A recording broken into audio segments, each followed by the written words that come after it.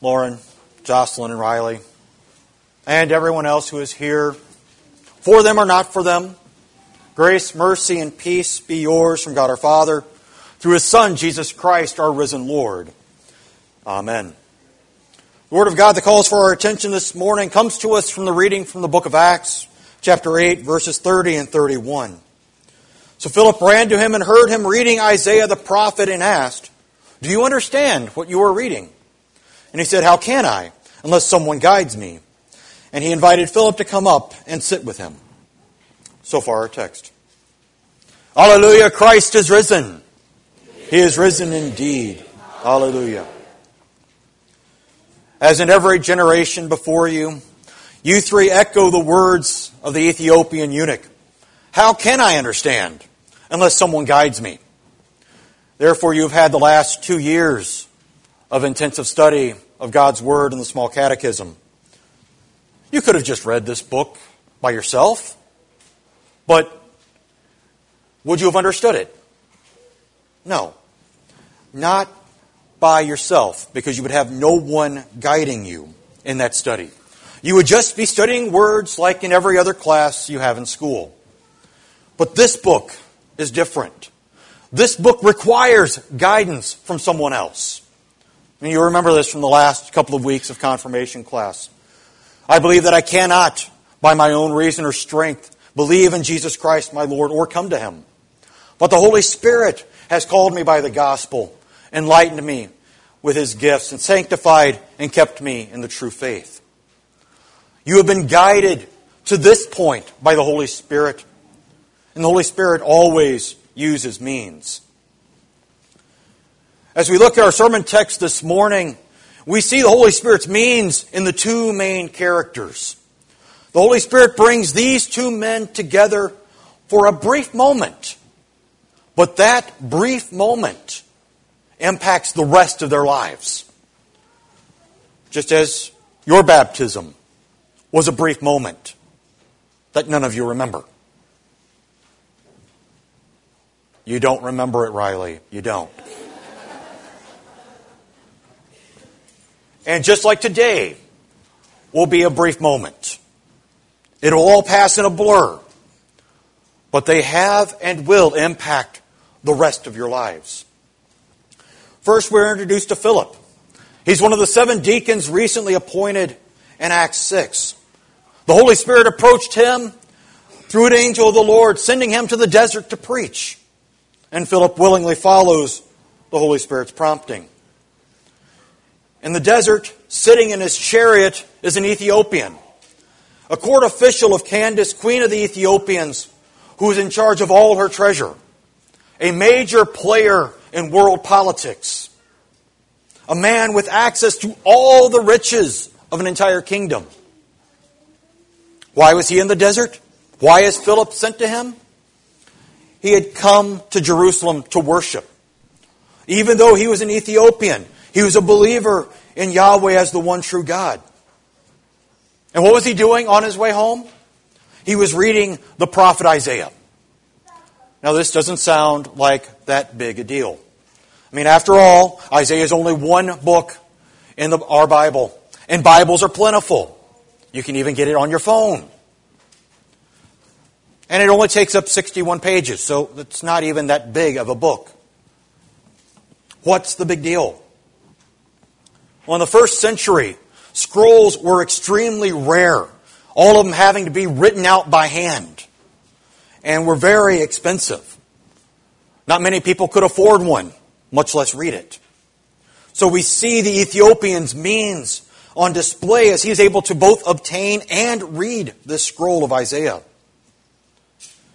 So what is the eunuch's problem, though? Why does he need Philip? Like a shepherd, he was led to slaughter, and like a lamb before its shearers is silent, so he opens not his mouth. A great passage we understand as talking about Jesus and the events of Maundy, Thursday, and Good Friday, where Jesus is betrayed in the Garden of Gethsemane, where he stands before Pontius Pilate and refuses to answer any of the charges brought forth by the chief priest. The eunuch asks the question, about whom is he talking? Does the prophet say this about himself or about someone else? Is Isaiah talking about his own death? Or is he talking about someone else? We know that Isaiah is talking about Jesus. But the eunuch doesn't know that.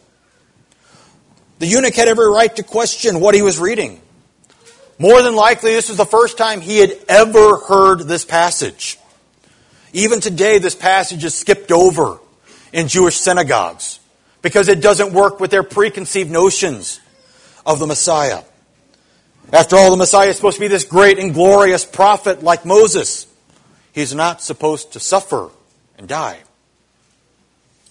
The apostles had the same problem because they were taught the same thing.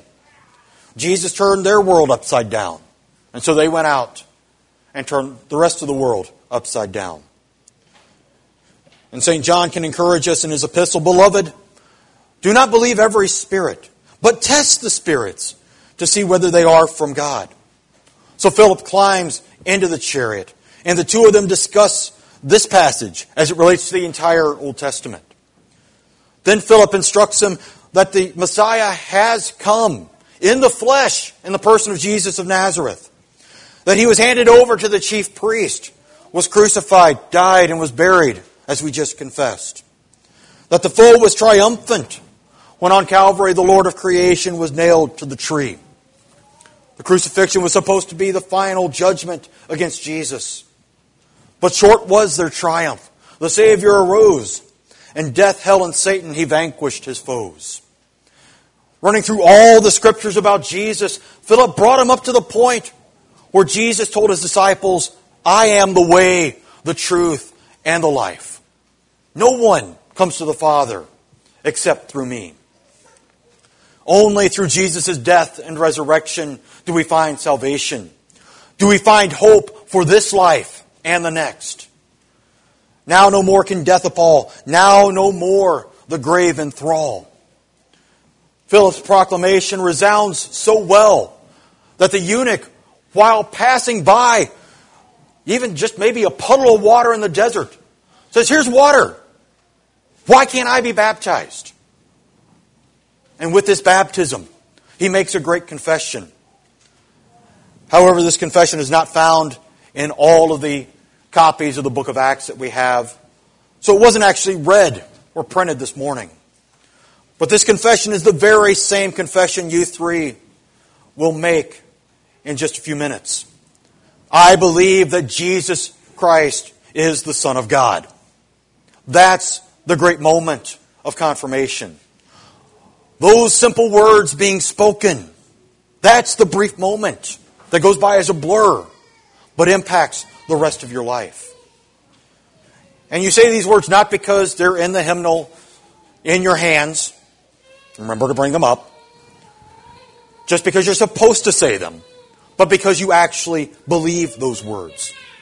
And you've confessed that faith through the hymns you chose for this morning. Beautiful Savior, King of creation, Son of God, and Son of man. Yet He who dwells in heaven above chooses to live with us in love, making our bodies His temple. And at the last to keep thine Easter, with thy faithful saints on high, there to thee forever singing, Alleluias joyfully. The same proclamation made by Philip and by the Ethiopian eunuch, now by you. And this is made plain in the vows that you will take to remain faithful to the Word. So how do you do that? Now that at least one of you, maybe two of you, have kind of mourned the fact that you're done with confirmation class and you don't get to see me every Wednesday. Keep yourself grounded in the Word, especially through Bible study, both corporate and individual. As I have said before, and you'll hear me say it again over and over, confirmation is just one step on the journey of the Christian life. Nothing ends here today. In fact, it only begins. Today, through your confession, you identify yourself as a branch of the true vine, Jesus Christ. You take ownership of the fruit that you bear for Christ.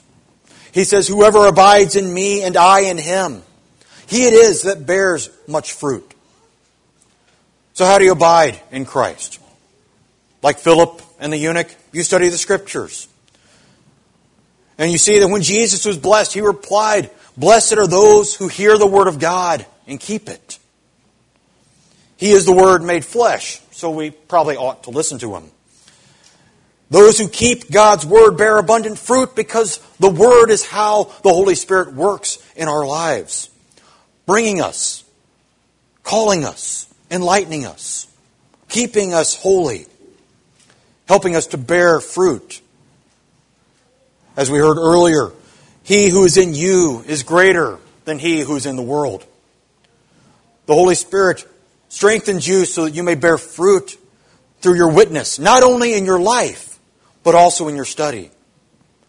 And your study shows that you are infirm, frail, and sick with sin. So you pray daily, as every Christian should. Help us in our infirmity. Grant us to grow in grace each day. You can pray this because Jesus has made you the promise. Behold, I am with you always, even to the end of the age. He's always there in His Word, just as He is always with His church and in the sacraments. And Jesus promises to be with you every step of your journey. And so you continue to praise Him as He guides you as a pilgrim through this barren land. Under His guidance, we pray, "Bread of heaven, feed me till I want no more." When do you get to the point where you want no more? I mean, this morning when you received communion, is that it? No. Not until you are standing before Him in heaven can you say that you want no more, because you have everything that you could possibly ever want. Until then, we continue praying. And that's the one thing missing for the Ethiopian eunuch. He doesn't receive the sacrament, but he still went on his way rejoicing. He was baptized. He was redeemed and forgiven by the water and the Word. He rejoiced because he could go back home, because his sins were forgiven through the Son of God who was crucified. Therefore he could, with everything that has breath, praise the Lord. According to church tradition, this eunuch goes home and establishes the church in Ethiopia, possibly even inside the queen's court. He did this because his baptism into Jesus' death and resurrection instilled the voice of joy that cannot die. The Alleluias we raise as Christians are all based on this same deathless cry of joy, knowing that through baptism, Jesus' paschal blood has been poured out over each and every one of us.